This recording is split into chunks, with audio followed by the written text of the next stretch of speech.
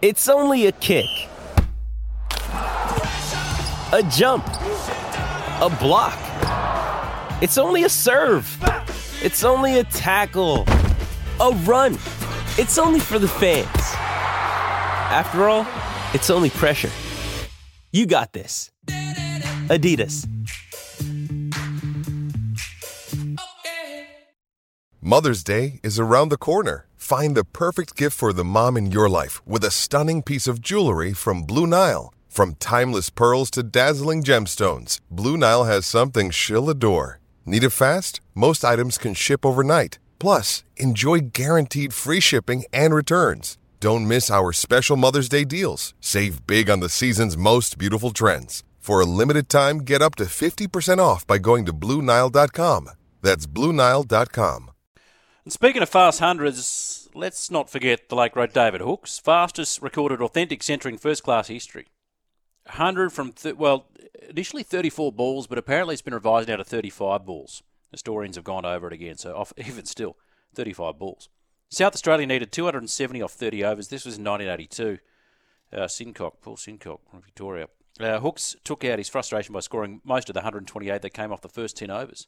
Dismissal for 177, which is in 55 minutes, ended South Australia's hopes of victory. But they're 100 off 35 balls. Hooks here.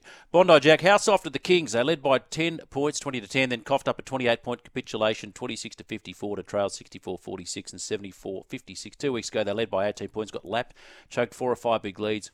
James Smith is a mock, says Bondi Jack. I didn't see it, but I was sort of tracking this online, that Angus Glover sort of gone back to the game. They didn't give him any minutes in the final quarter. So they went down to the Bullets, who were down the bottom of the table at the time, 101-93, the Sydney Kings. So now they're clinging on to fourth spots. And Melbourne United on top, and the Wildcats, haven't they risen?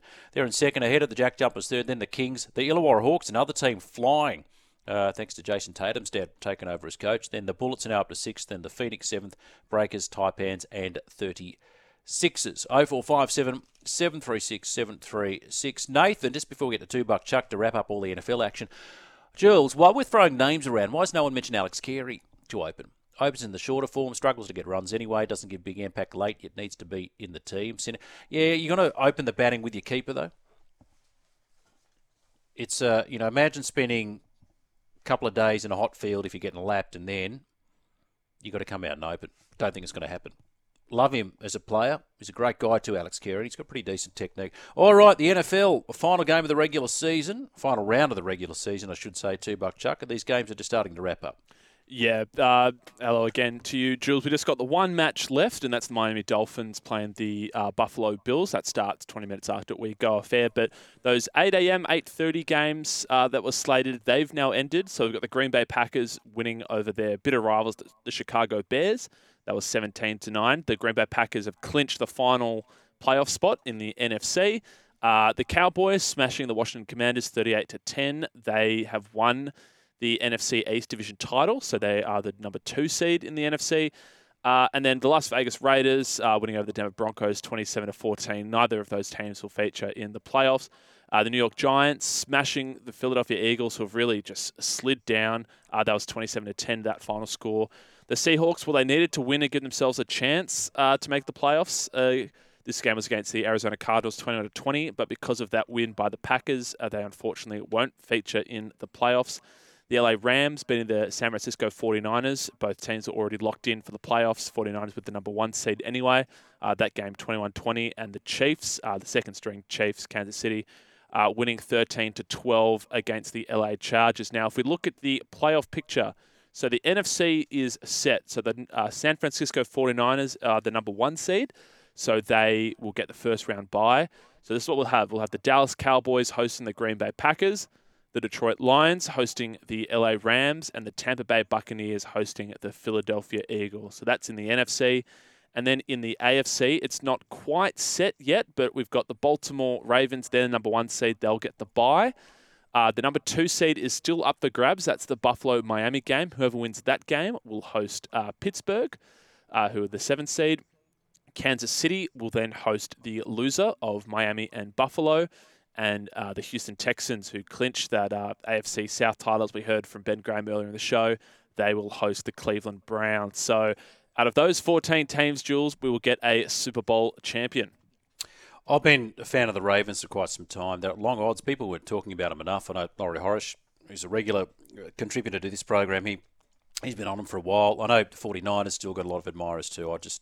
They stay fit and they rest a lot of their players against that Pittsburgh side, or in that Pittsburgh game. But Lamar Jackson, that superstar. So that's who I like. But I'll probably put the mock on them now. Just before we get to your texts again. Do you remember that song, Heaven Must Be Missing an Angel, Chuck? You heard that tune? No, can't say. I think it's from the Charlie's Angels soundtrack. Heaven must be missing an angel. Name of that band was Tabaret. I think funnily enough, it's not a slow song. I think it has an S on the end, Tavares, but I think it's pronounced Tabaret. I could be wrong. But Tabaret, Heaven Must Be Missing an Angel. It's all come back full circle. Yeah, we'll play that tomorrow for our lucky listeners. Separate topic, Jules, Rooster Man. My late father told me Neil Harvey was the most classical test player he saw live.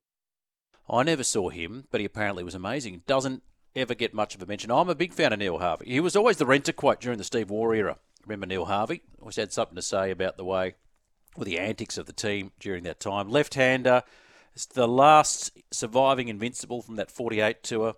And he was the one that was too shy to talk to Bradman. And so he said to, I think it was Bill Brown, he said, look, if you've got, I want to ask Bradman some advice, about batting. And Bradman says, don't hit it in the air, don't get out. And I think he got 90 at his next innings. Wonderful player of spin. And this is the thing, I don't know if you remember, it was a few weeks ago, and Crash Craddock had a list of his top 10 Aussie batters of all time. And, all the usuals, and Bradman and Ponting and Greg Chappell and Border and Smith and Waugh and all that sort of stuff. He had Gilchrist at 10. And I took issue with that. I text Crash and I go, it's all a good fun. I said, mate, huge admirer of Adam Gilchrist. Changed the way the game's played. Wonderful player.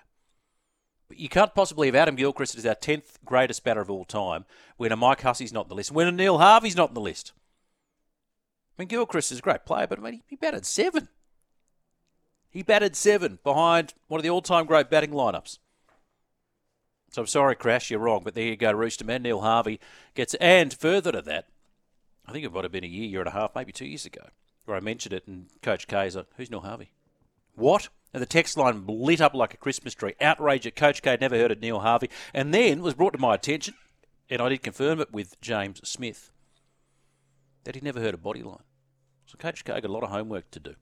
Greg from Campbelltown, whoever replaces Warner, only had to hit one good score once a year. That's all he did. He did a bit more than that.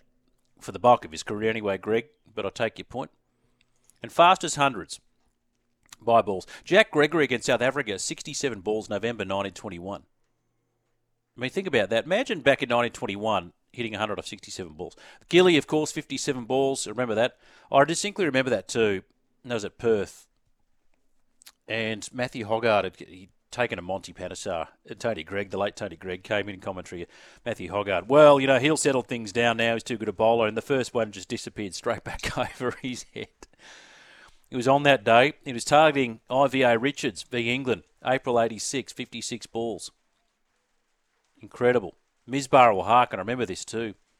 56 ball. And he was not a noted scorer. In fact, he was renowned for being a slow batter, Misbah Hark, the former Pakistan skipper. He's more of a rescuer.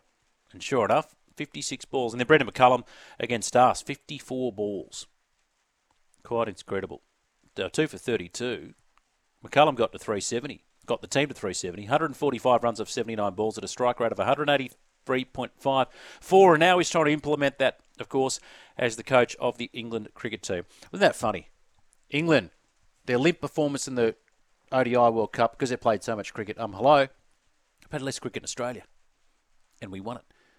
Skip before the break. Jules, 30 is the new 20 in Australian Test cricket, in my opinion. There isn't going to be the 20-year-old bolter very often moving forward with a flood of white ball cricket all the way through. You plays careers now. So I think we look at the 30-year-olds and get the best 4 or 5 years out of them, then look for the next 30-year-old that's proven he's ready for Test cricket. Young players will be found out their technique until they have worked on it through their 20s. Yeah, look, a gun 20-year-old that gets picked and never gets dropped. And let's not forget Bradman got dropped after his first Test, I think it was, or second, I can't remember.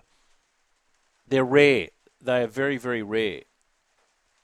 And they probably hit their peak at around 32. Look at Mitch Marsh. Case in point. Well said, Skip. Thank you. 0457 736 736. Breaking back with more Summer Mornings.